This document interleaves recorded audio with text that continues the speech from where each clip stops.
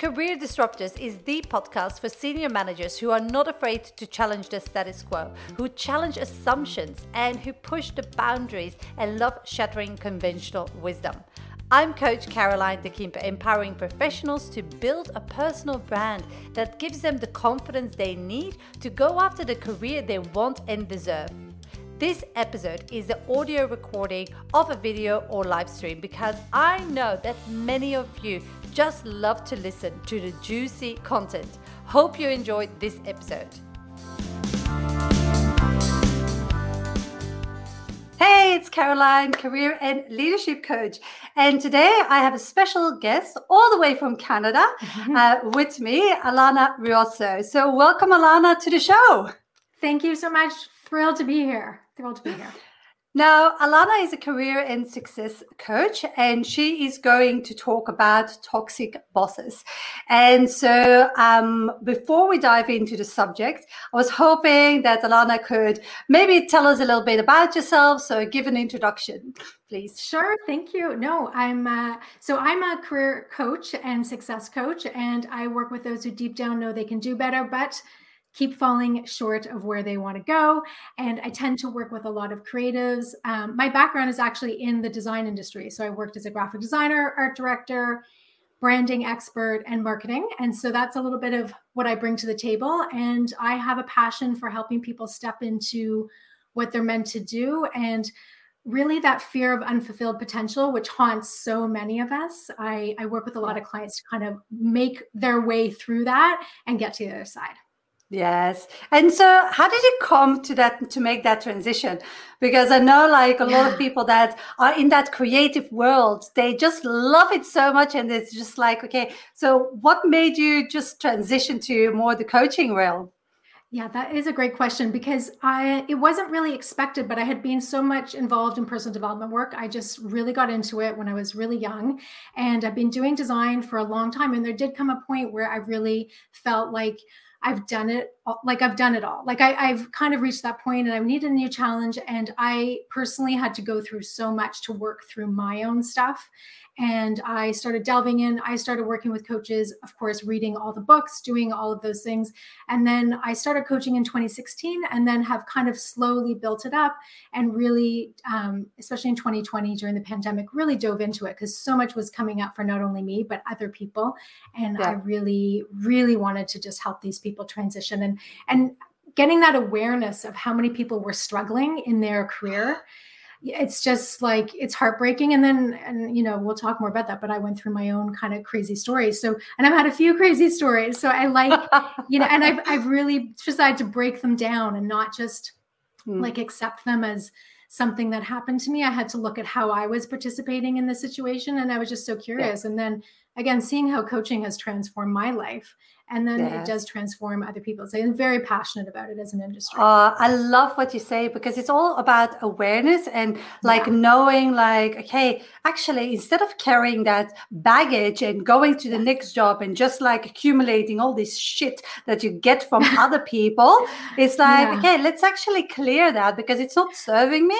And it takes a lot of guts to go through that because it is like going through gunk and often like you have to really live, I almost call it trauma because whatever degree of trauma, like, but you have to relive it almost to pass through it and to dissolve it. So I love that. Absolutely agree. Yeah. So you mentioned that you have your crazy story. So today we're going to talk about toxic bosses.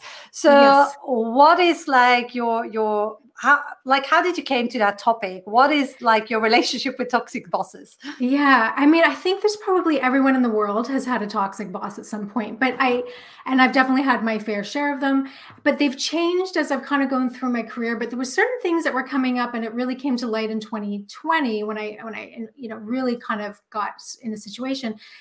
The toxic boss is not necessarily obvious. And so you can think of like the micromanager, you can think of the bully, you can think of the narcissist, you can link, the incompetent boss. Those ones are like sort of obvious.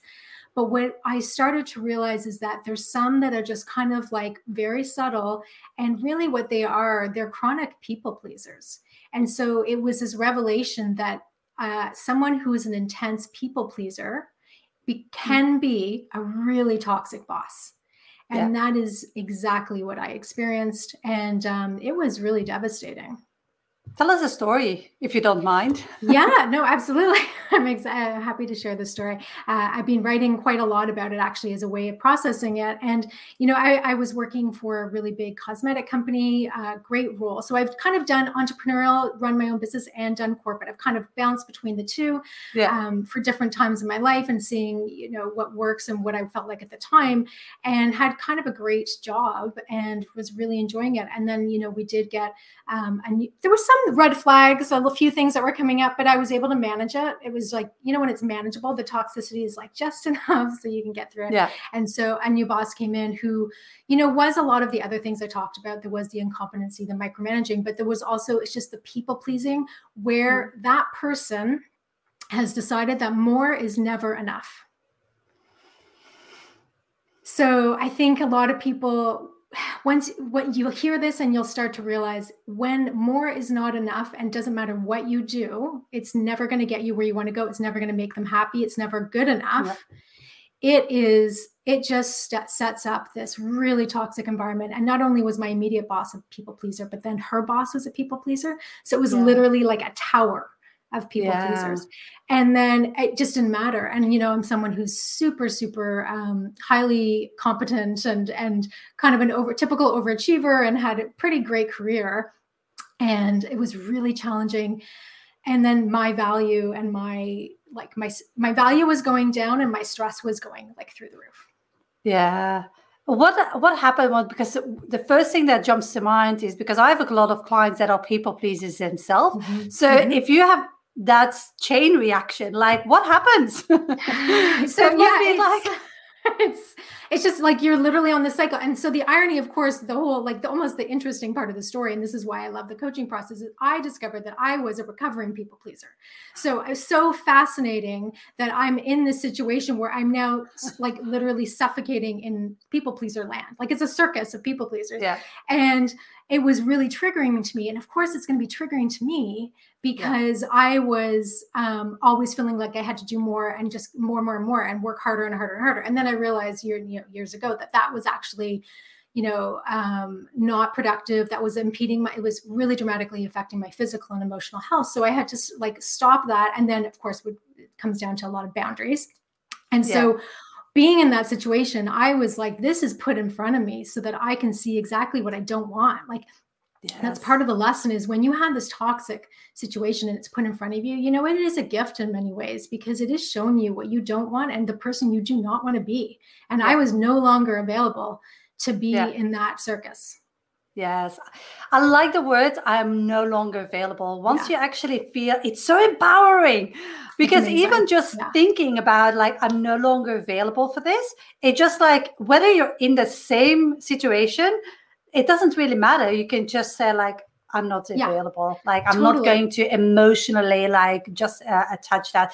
And I know this goes about, we're going to talk about toxic bosses, but how did you first identify that you were a people pleaser? Yeah, great question. I was really addicted to kind of working too much and kind of being in struggle mode. So I talk a lot about, with my clients, ditching struggle, this idea that you have to make things really hard. And I started learning at a really young age, working really hard was getting me the kind of attention and accolades that I was craving as a kid.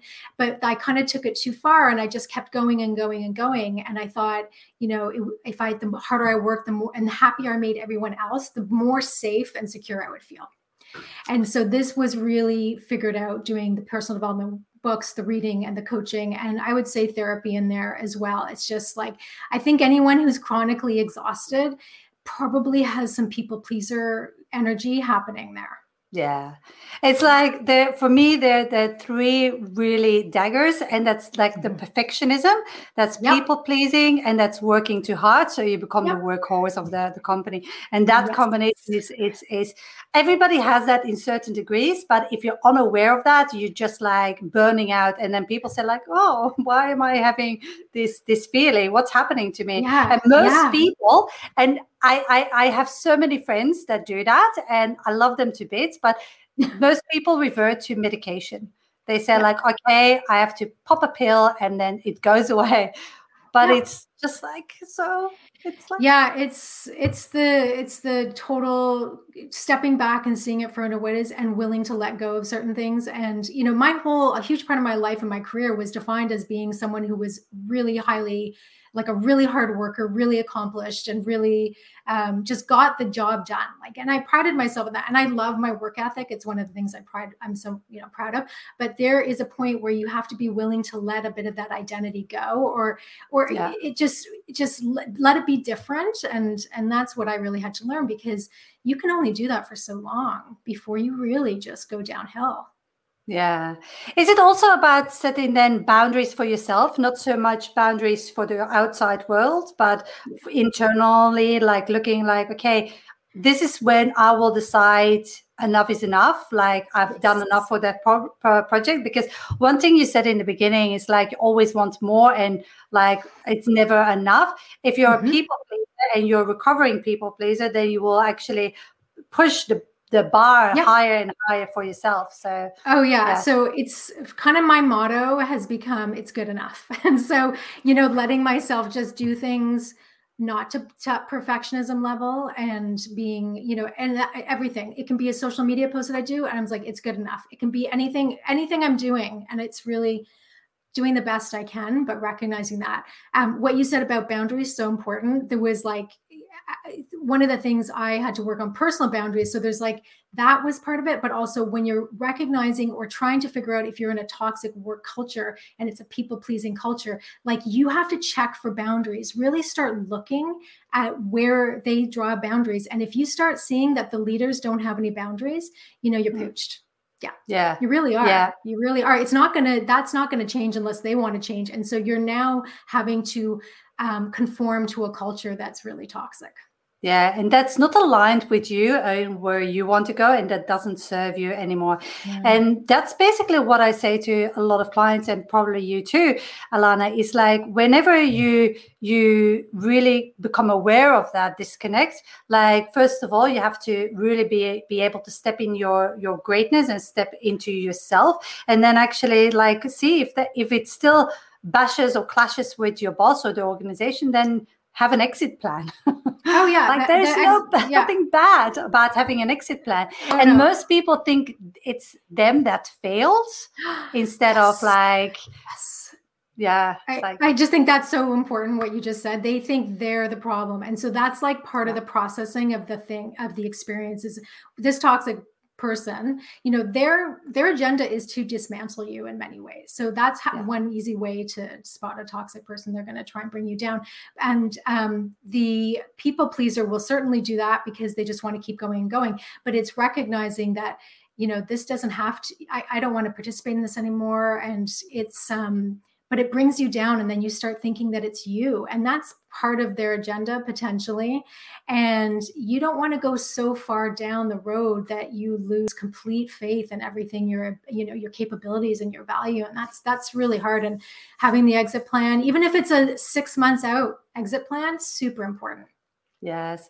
And because that will save you. Like if you have that, like I'm a big believer in mantras to shift my attention. And I say that to clients, like, think about it. Like I'm here with this company, but it's not my future anymore. Like I'm doing the best I can and staying in my integrity, but this is not my future anymore. And it's like once you come from that place and then shift into a more, an organization that's more aligned. And people don't believe it's out there, but they are out there.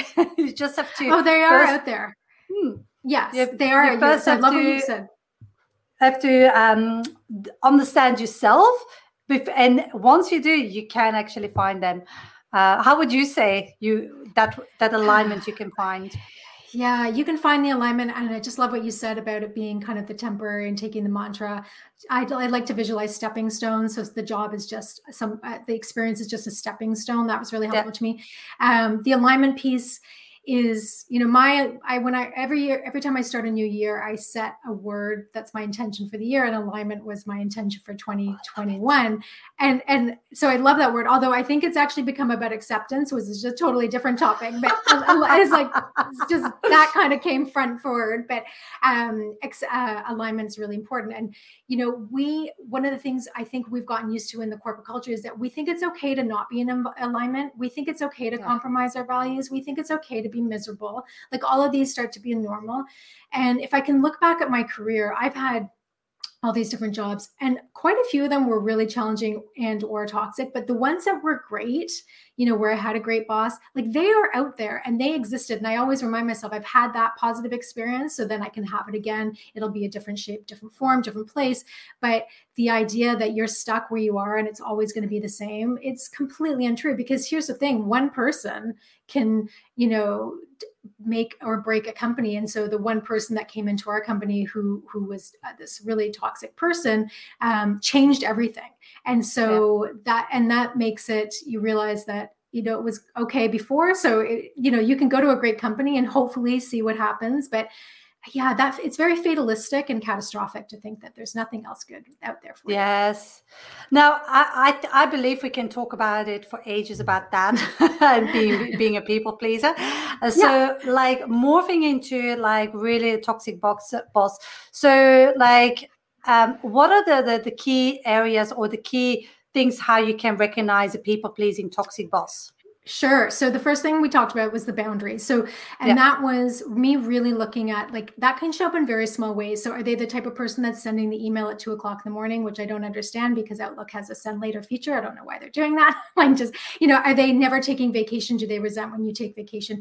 The other thing is, how are they standing up to the people that they report to? Are they just, again, saying yes, yes, yes to everything and never saying no?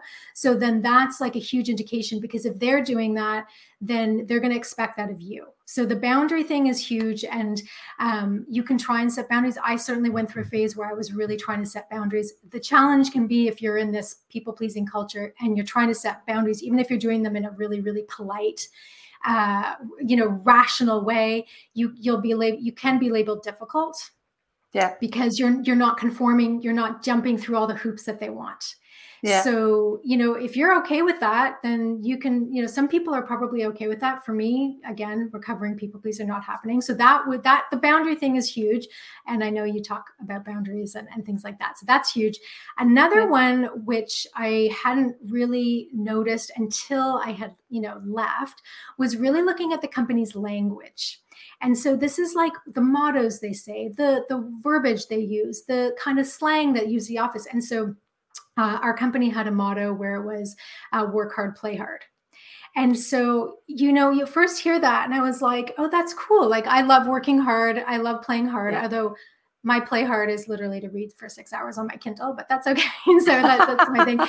That's my playing. But I remember it was Adam Grant who he posts a lot on LinkedIn, organizational psychologist. And he said, work hard, play hard really means we work 90-hour weeks. And sometimes we party instead of sleep. And so I started to realize that kind of language and verbiage permeated the culture where you were expected to just keep going and going and going. And I didn't really see that. And it showed up in a whole bunch of different ways. But it's really interesting when you actually start analyzing the language that the company is using. And you can see a lot of that threaded through their website, any of their mission statements, their values. And of course, some of that is just, they say things lip that don't service, actually mean it. But it's lip service for sure. But in many cases, if you're already in a company and you're working there, you'll start to see that these things are popping up. And if I think back to other companies I've worked at, I was like, oh, a lot of the red flags were there. I just didn't really see them. Yeah. Yes. And that is one of the things that I say, like to clients that I work. So I do two things, like help them transition into a new job and help them with their job search. And so like, I think it's so important to find organizations that are aligned. And it's like, be mindful in an interview that pick up on that language, like you said, because it's not only about your capability. It's also like that you are smart enough that you actually don't have them pull the wool over your eyes, but that you actually understand, like, okay, what are the values of this manager? It's not the values that the company has on this website, because most of the time they're BS anyway. But what are his or her values in that matter? And you're absolutely so right. The language that's been spoken within the company. Yeah. Now, having said that, when I heard if I'd probably known work hard, play hard, and potentially a red flag, I was going to go to that company anyway, because I really wanted the experience. So there is like a part of you just has to accept that you need to go through that journey, that ride. Like, I'm so happy I did it. It's recognizing when to go, when it's no longer in alignment with your values, when it becomes toxic, because it's not necessarily toxic from day one. Sometimes it is, but a lot of times it's like there's something slow that creeps in, right? Yes.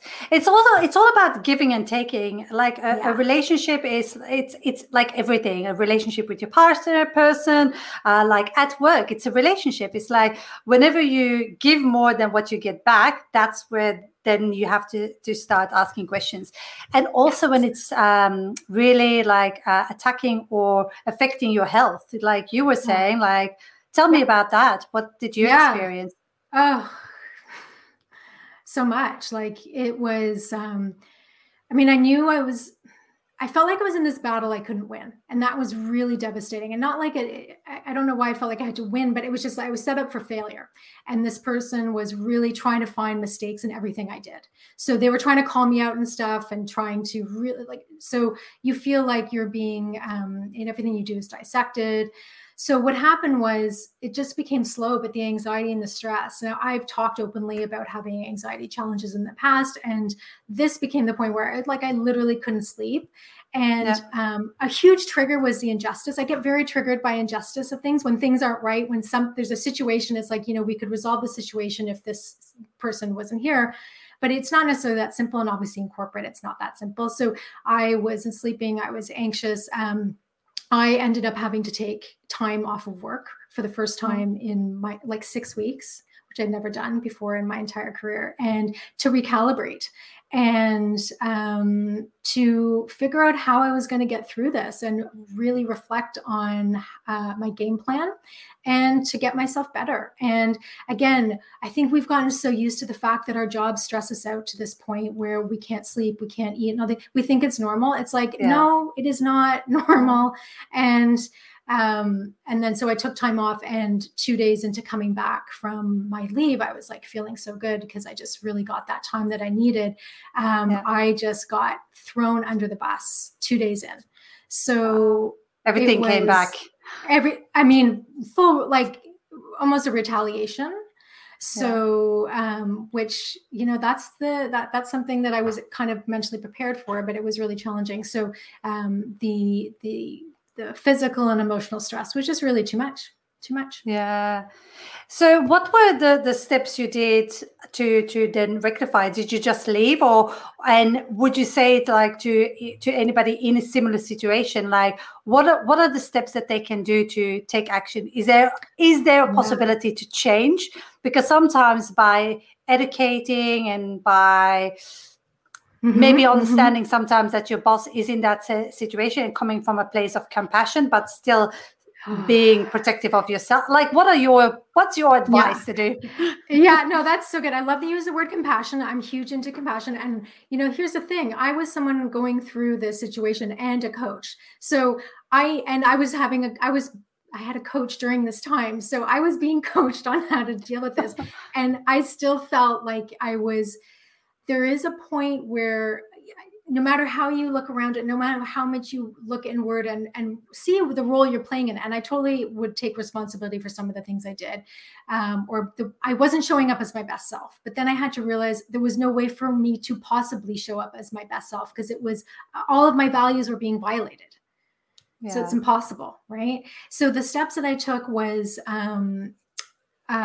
kept going with my meditation and all my mental health practices. And for me, exercise is I just do just 30 minutes a day. I don't go crazy, nothing, but that supporting my physical body in as many ways as possible is one of the things that's just key for me. And that's different for everybody. My husband's a big walker, so that's his thing. And then it was the exit strategy, the plan. And I looked at it from all different angles. I looked at it from legal angles. I looked at it from like just every possible angle you could do. I did my research, I will say that. And then it was the decision to actually resign. Yeah. So what's the time frame? What was the time frame between that, Alana? So I came back in January of 2021. And by May I had resigned. So it was 5 months, and it was really hard. And never mind coming from that, just like that takes a long time to recover from that part. And so what you said earlier is true. It is a trauma. It's really, really challenging. It was going off the rails really, really quickly. And again, could not show up as my best self. And that was really like, that's when you can do, if you can't change the situation, you can see what you can change in your situation, yourself, and try and come to the table as the best version and like, a positive attitude. I'm a big believer in, having a positive attitude, even when things are challenging. But then I think everyone knows in their gut, it's like, you got to go at some point. Yeah. Sometimes if you can't change it. So my motto, actually, it came from my dad. Like when I was little, he kind of like said to me, Caroline, there are 3 choices in life. And I tell that now to my clients. And the 3 choices in life is to accept, to walk away, or to fight. Those are the 3 choices. And you have to pick one. It's not complaining, keep on complaining and being miserable and have self-pity and letting it affect your health and your mental state. It's like 3 choices. Pick one. That's good. So good. And stay with it. I love that. And that simplifies it too. And I will say, I had a couple of days of pity parties for sure. But then I realized that's like, I know better than to do that. And that's not helping. And what you're saying about, there was a part of me that was the fight. I wanted to fight. And what's interesting when you say those 2 things, I was actually in limbo with all 3. There was a part of me that wanted to fight. There was a part of me that wanted to, what was it? Accept. Yeah. Fight. And what was the other one? Walk away. Change it. Walk away. Yes. And so walk away, accept, or like fight. Fight is so interesting. I see it almost as a triangle. I was like 1 foot. I don't have 3 feet, but 1 foot in each one. And I had to, because I am someone, again, injustice really gets me. So I wanted to fight it. And you know what? I was fighting the fight. And then I did eventually just accept and walked away. That was actually one of my questions that I was going to ask, because before you said like, look, I looked at the exit strategy and all my options, and one of them was legal. Like if you feel like I'm the same, for me, it's injustice, fairness. Like fairness is a big thing. If I feel something is unfair, I get on my high horse. It's a massive trigger for me. Like I just like want to go to bats, like till like, because I strongly believe. So I have to mellow that sometimes also. And for me, it's even like I have to see if it's fairness or ego. It's like, no, that's really true. And I think I was struggling with that one a little bit, fairness or ego. And did I just want to prove a point? Was it, I think I had a lawyer say to me that, if you go the legal route, it's not going to provide the closure that you necessarily think it will. No. There's times when it's absolutely, important to do it. So I would never discourage anyone, but I did really look at all my options. And when I say I thought about lawyers, I mean, I talked to multiple. So I was like, and then I thought, well, what is it going to feel like if I just resign? So there's a thing that I like to do sometimes with anyone making a decision. I'll tell this to clients as well, is, just pretend for 24 hours that you've made a decision and see how that feels. And then the next 24 hours, make a different decision and see how that feels. So just pretend that you've made. So I would go through phases where I pretended that I was like, okay, I've hired the lawyer. Okay, I've gone through today. I've just quit. How does that feel? And so I've decided that I'm going to fight this, or I'm going to stick it out for this amount of time. So I would play around with the scenarios to see how they feel and try them on for size. And, it can be real and like act as if I've actually made that decision. You can just do it to yourself, but it's a really powerful exercise. I love it. And actually, it reminds me of what one of my friends is. She's a life coach. And she actually said something similar, but I never made the link to what you now said. She said, like, look, you try on clothes, and it's like you try on a new outfit. And you see how it feels. I was like, how it feels. Yeah. But it's like same. Oh yeah, get in that feeling. Everyone, lots of coaches know you get in the feeling of what you want Yeah. and what you're aspiring for, and so it goes to. And it was challenging sometimes, and it was uncomfortable and sometimes, but it was absolutely worth doing it. And listen, at the end of the day, when I did decide to resign and preserve my mental and physical and emotional health and my integrity, I felt relieved. That was the ultimate feeling, and there's no amount of money that could make me go back to that situation. Yeah. How did you actually like silence that injustice part? Like, it's because not it can be very strong. Like, I have been in situations and like it's very difficult to silence that, because if you think about it and you have then your foot in all three, logically, okay, it's negative energy, I don't want to waste my energy, but then like your fire brain is like, oh, come on, it's not fair. Yeah, it is the fire brain. So one thing I do is like when I get triggered by injustice, I kind of celebrate it. Like I actually have just really learned to love that part of myself, because it means I want fairness for people, which means I'm an excellent advocate for others. So I consider myself one of the things I do. I'm a coach, but I also advocate for creatives and designers. So I really put a lot of information out there to help preserve the industry and make sure designers are paid well, all these things. So there's a part of me, the injustice part, that gets triggered. It's actually super, super productive. It's beneficial. It's a super positive thing. In this situation, I think there's a lot of things I still haven't accepted, because I can, I still know about injustices. It was just that thing of like, how can this happen? Why are other people not protected? But then there is, again, I have to go into the acceptance mode where this is the situation. There really wasn't that much I could change. And I had to kind of get into that space. It's something I struggle with, but feeling at peace with the best decision I made at that time is something that I just I like to sink into that feeling. This was the best decision. I don't regret it. The fighter in me sometimes is just like, if I see like a legal movie and someone like the underdog wins, I get like so excited and then I get fired up again, so. It is so good what you said, like really reframing it as a quality rather than to be annoyed at the fact that you like, oh, there it is again. And because you feel your heart beating, like you feel like your blood rushing through your veins, and it's like, oh, but so much. If you can see how you can actually, that is a quality and you appreciate it, and then you can also use it for good and you kind of like respect it. It's like part of your self-care a little bit. It's beautiful. I never thought about that way. So that's really good. There was another thing that you said last that I was thinking of. Oh, what did you say? I didn't write it down quick enough. It will come back to me. That's okay. Sometimes I have it. It's like, don't go. I know that idea, feeling, but then it's like just like flies out at the window. So basically, if you would say, like, looking back at your whole entire situation and your career that you went through from beginning to end, and all the work situations you were in, what would be like the top 3 to 5 tips that you would share with people to say, like, look, if you're in this situation, this is the next step? Yeah. So there's a few things I would say. One thing is when you start to recognize the toxic boss or the toxic culture, you really have to look at it quickly and really decide how, like, it's likely not going to get better unless there is something component that you can change about the situation. Really decide if you want to be in it and get out of that mindset that you have to stick it out. Like I am also a commitment-aholic. So there was a part of me that would always stick things out in my career. And that was something I would not do again.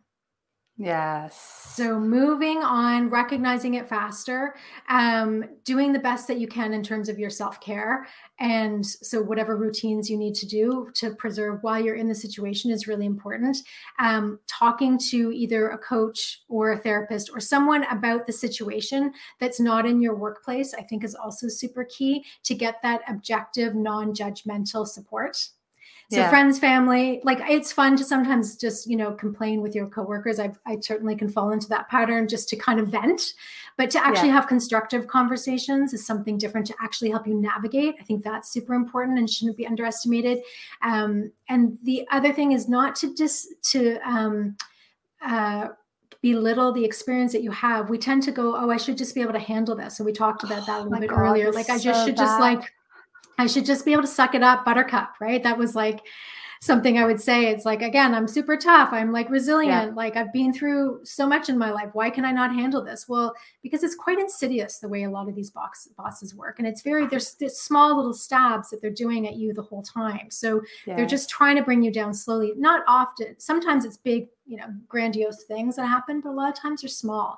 So not dismissing that as well, and recognizing that this is really hard on yourself and being okay with that. Yeah. Did you add also like the thing that it was only you seeing that side? Because actually I'm just like whilst you're talking, just like something came into mind. Like one of my clients actually sees it with somebody, and she is the only one who sees it. So she said like the others are just thinking like the rainbows coming out of her poop. Like she's so fantastic. And she said like, have you? That's a hard situation. So that was not the situation in this particular case. It was not me, the only one seeing it. Again, I'm only speaking for myself, but generally saying that situation that your client is, that's really hard, because then you start to really think you're almost going crazy, because you're like, why is no one seeing it? Yeah. Maybe there's someone else seeing it, but if they are not articulating it, they're not actually saying anything. I mean, that is a particularly challenging situation. So for her, having the courage to stick to her convictions, having the courage to believe what she is seeing to be her truth is really going to be key, is going to be so key, because that's when you're like looking to other people, like, don't they see it? Don't they see this? It doesn't matter if she's experiencing it and seeing it and she doesn't want to handle it or whatever, then that's the challenge. Yes. And I think like what you say is really important, that it doesn't really affect your self-belief and your own doubt, that because I see a lot of people that just like, oh, well, like you said, like, oh, it must be me. Like there must be something wrong with me. I'm making up this whole story, and like it's probably not true, and blah, blah, blah. And they start really going in that negative spiral, and that can affect you again. It's a total spiral. And for sure, 100%, I was going down that, and I had to talk to a few people. And it was interesting. I knew someone going through a really challenging toxic boss situation at the time, and it was amazing because she helped me understand that I was not making this up. This was not in my head. She's like, this is their plan to make you think it's you. Oh, wow. And it was like, again, talking to someone else who can have some insight was super powerful for me. And I was like, okay. And then that was very empowering. And then I was like, no, this is really happening. This isn't right. And, ultimately though, it's up to me to figure out how I'm going to navigate the situation. Yes. And feeling also strong enough that you can deal with it, because if it's ultimately you by yourself, you're alone in this, and it can feel lonely, even though you have your husband and you have friends around you can still feel going through this process very isolated and alone. So isolated. And I would say a lot of your clients or people listening have had the experience where HR is not supportive. So you could, in a corporate environment. And so if that's happening on top of everything, which was, that makes it, 100 times worse, because you feel like you're supposed to have this safety net and then you don't. And, it's horrible. It's really, I used to work as a senior HR business partner, and the amount of time, like unfairness, this is my trigger, the amount of time that I had to go to bat because like they disagreed with me, because like an employee didn't get along with their boss, or like with a colleague, or like we were working in a big company. So it's like you get situations where that happens. And the amount of time that I sat in a meeting where my seniors said to me, like, you work for the company. You defend whatever is in best interest of the company, not of the employee. And I was like, but, no. Zip, Caroline, zip. I'm so glad you're sharing that story. Well, two things. I'm so glad you were there to go for bat for people, because that's what we need. And so that's just I love hearing that, because that's the justice part of me that gets so excited. And then I feel like we need to have a legal company together or something. But it's like, but the other thing is recognizing that the company is going to put themselves first. So they, I got labeled difficult, not only by, people in my team, but I think HR was kind of like, she's just making things up, or not making things up, but she's blowing things out of proportion. They shut things down in a way that were kind of illegal, actually. So, that makes it so much harder, because like, not only do you have the injustice situation, but then how it's handled. And then but again, back to the acceptance piece is like, accepting that you're in this corporation that's bigger than you, bigger than life in some situations, huge ones. And, there was really only so much I could do. You bring something up, like it's not only one angle, it's multiple angles that you're being questioned. So yes, you're not only dealing with a toxic boss, but you're also dealing with the labels others give because of that. And then you have the injustice from the organization that's not supporting you, that you are like, okay, maybe I don't know how long you worked with that organization, but like some people have worked like for 5-8 years for the same organizations, have a switch of bosses, and suddenly they have the toxic boss and they're treated like dirt and like dismissed. And it's like, I made so much sacrifices for this company. I didn't go to birthday parties. I missed my daughter's blah, blah, blah. Yes.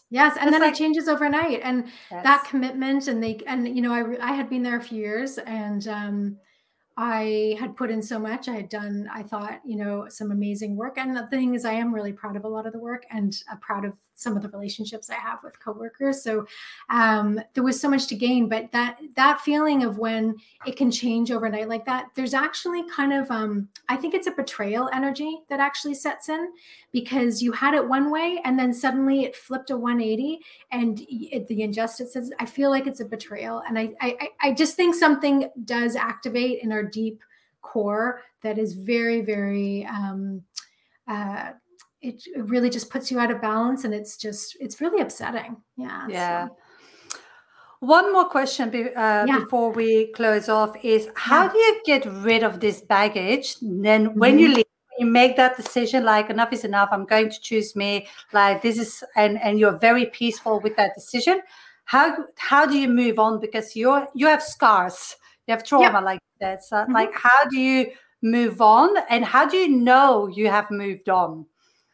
Because sometimes you might say like, okay, I talk to a therapist, do 3 sessions, 5 sessions, work with a coach. Yeah, I'm finally free. And then bam, it hits you in the face. You're not okay. It's definitely different for different people. And it is that process. I find there's still moments that, it's not been too long, it will pop up, but there's definitely, for me, it was a lot of journaling. So a lot of writing. So I've written a story about this that I'm working to get published right now. So exciting. Yeah. So there's just to help kind of bring home some of the main points. So for me, writing about it has been part of the process, and there's parts I've been writing about it that will never be published, but they tell a bit more of it's more about me processing these situations. So so different things for different people, but as much as you can, get it out of your system. And again, so that can, that's the journaling, that's the exercise, that's the talking to people. Don't keep it bottled up. And that's partly why I'm literally on talking to you about this, because I think it's so important personally for me to say what my experience is. But honestly, it is so much about people hearing the story. So that they can be like, I was not crazy. This happened to me. This was awful. This dismantled me.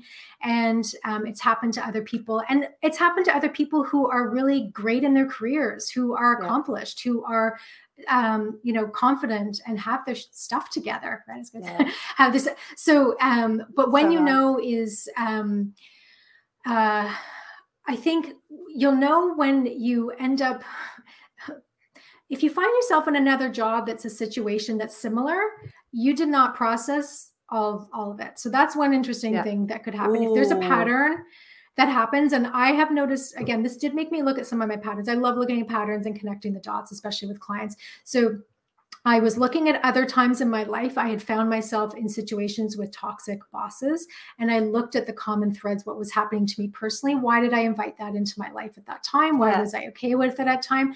So if you end up in a similar situation again, I would say there's more to process there. If you go to a situation and you're feeling it's more in alignment with your values, you're feeling more fulfilled. Fulfillment is such a huge, huge thing that we are entitled to feel in a job.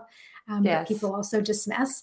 I think that's a sign that you've moved on. And then how are you feeling mentally and emotionally? That's just such a key, I think that is really, really like, it reminds me of a saying that my husband always says. He says, if it smells constantly like shit, then the shit is on your shoe. Yeah, it's like true. If I have like a client before we start working together who constantly went from and he has worked all over the world and constantly had negative bosses, toxic bosses or toxic colleagues or really, and it was like, man, really, you have to look at yourself on how you actually behave, because it's often also, I don't say it's always the case, because you have really narcissists, bullies and stuff like that. But there's also a part, like you mentioned in the beginning, that you can take responsibility for. And I always bring it back to your triggers. If you're triggered and you become very, for example, defensive, and you that's going to influence your behavior, and the outside world is going to respond to that. Oh, 100%. Yeah. I love the way you said that. Yeah, so it's really like thinking back and really unraveling that before you actually like move on. And there was another thing that actually that you said, and like I want to share with everybody to make sure that they do that, and that's the forgiveness process.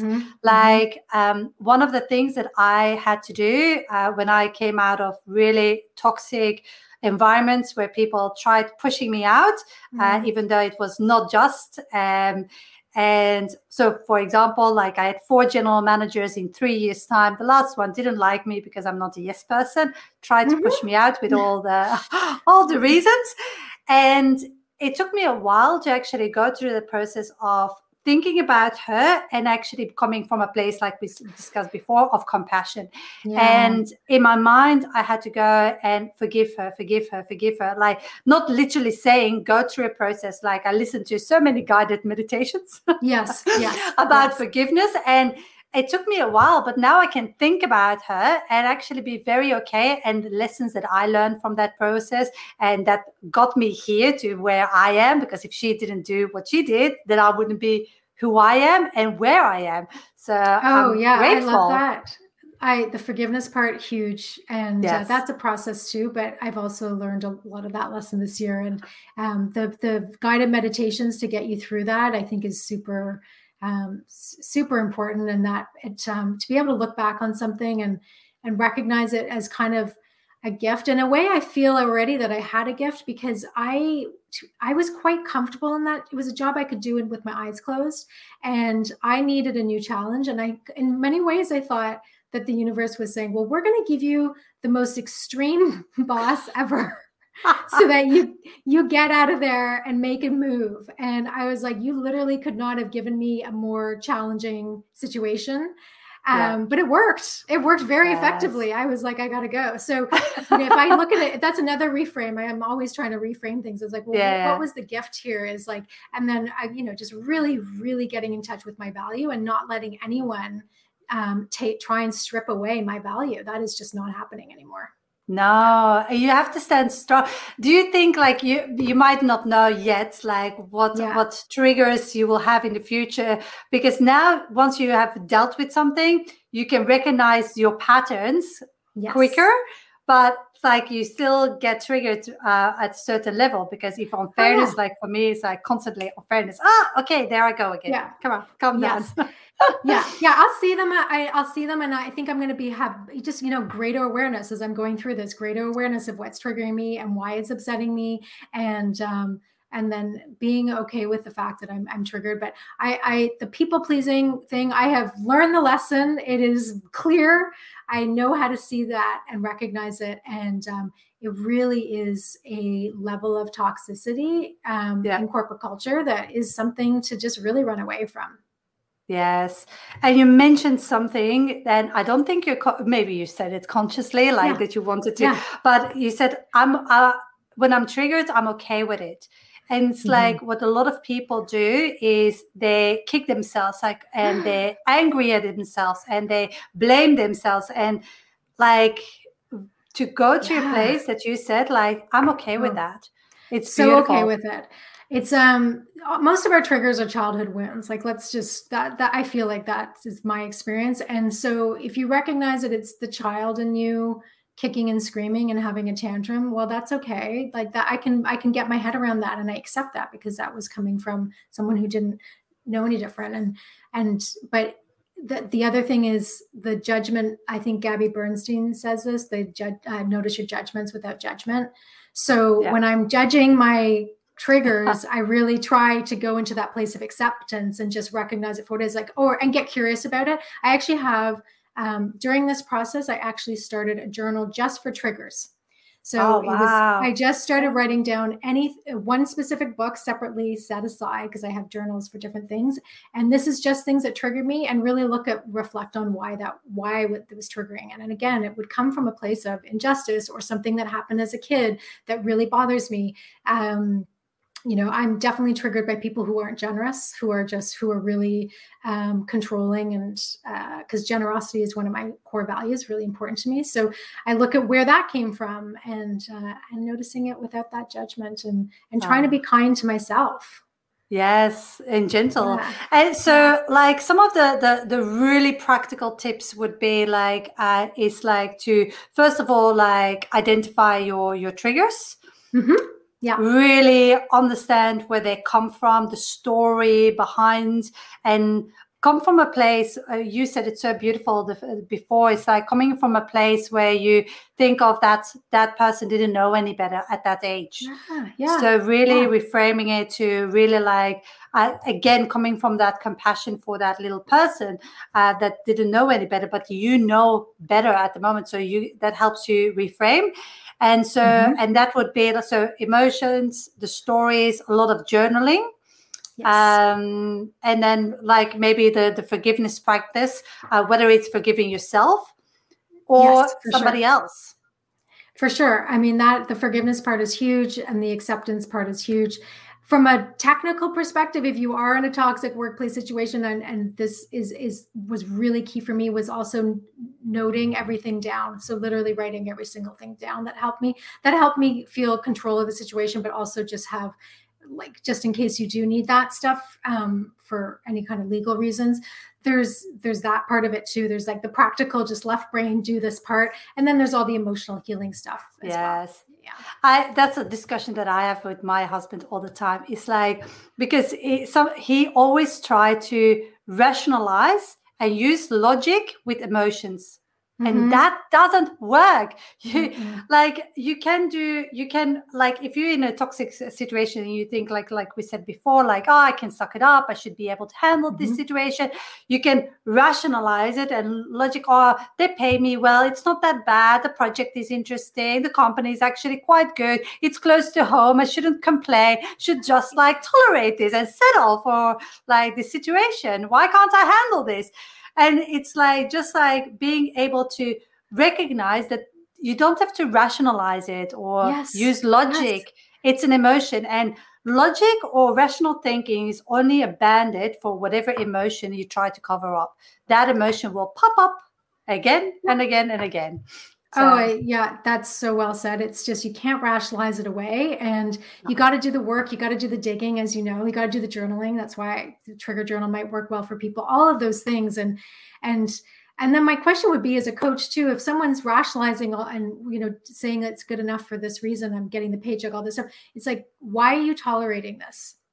Yes. So is it, I mean, are all of those things, and I know you've talked about this in podcasts too, all of the other things good enough to rationalize and justify the situation? And a lot of the times it isn't, but we convince ourselves that it is. Yes, exactly. Because we think we can't do better or have better, and maybe that's a pattern in so many things. It's because the way you do one thing, most often the way you do other things also. So it might be where else in your life are you tolerating mediocrity and just like settling for like mediocrity. There's one thing I have. That I really liked on your, you sent me an email, and in your email in signature, you say something about vanilla. Oh yeah. Yes. And that's constantly use vanilla. It's like, you don't want to be vanilla. I saw it. I was like, oh. It's totally true. Actually, that just ties into what you just said that I love so much. It's like kind of settling. I think one of the things I say is I help, professionals go from vanilla success to spectacular triumph. Yeah. So it's that vanilla world, which I found myself personally living very comfortably in vanilla. And that was a lot of my upbringing. You don't really go for anything too big. You just kind of, if you're a little bit successful, that's good, but don't go too far. And so that was a whole story programming. So what I really work with people is like really pushing out of that comfort zone and really going for what they want. And again, not tolerating just this mediocrity or, it's good enough. And fine, it's good enough for now as a stepping stone, but really that's not where you want to stay. And I know that's so much of what you're doing is you're pushing people up, you're raising people up. And I love that. So that's also, something that I love to do.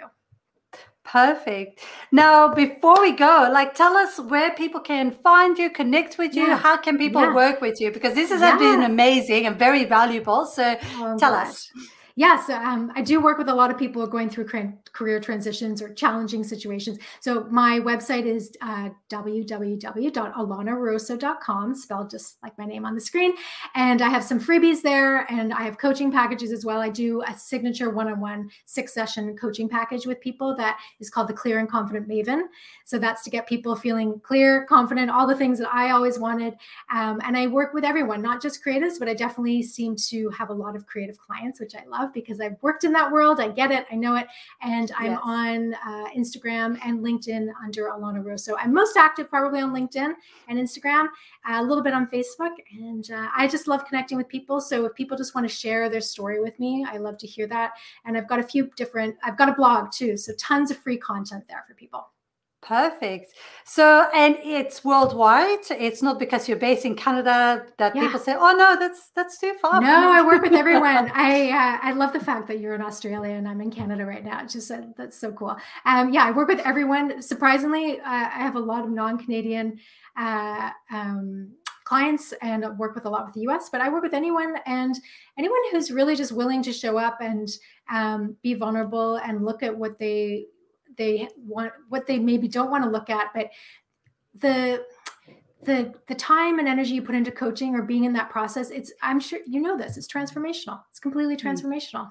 It is definitely. And anybody that's in a situation that they want to get out of, definitely you're not in this alone. You don't have to do it alone because like we said earlier, it's very isolating. It's very demoralizing because you're just trying and then questioning yourself. So reach out for help if you're in that situation, because that's going to transform you more than just staying stuck.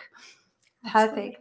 Thank you so much for coming on today, Alana. It's been absolutely divine. I feel like we can talk for hours about so many things. I know. I definitely will have. And as I said, I love your podcast. I've been binging your episodes, so I'm excited to be here. Perfect. All right. Thank you so much. And if anybody has any questions for Alana, please feel free to reach out also to her, direct message her with any questions you have. Perfect. Sure. Thank you so much, Alana. See ya. Bye. Hope you enjoyed this episode of the Career Disruptors podcast. If you did, please head over to iTunes and leave a review. And if you want to take the next step in your career and you want to discover how I can help you, head over to my website, newhorizoncoaching.com.au, and discover how we can work together, or download any of my free resources. Thanks again, and I'll connect with you on the next episode.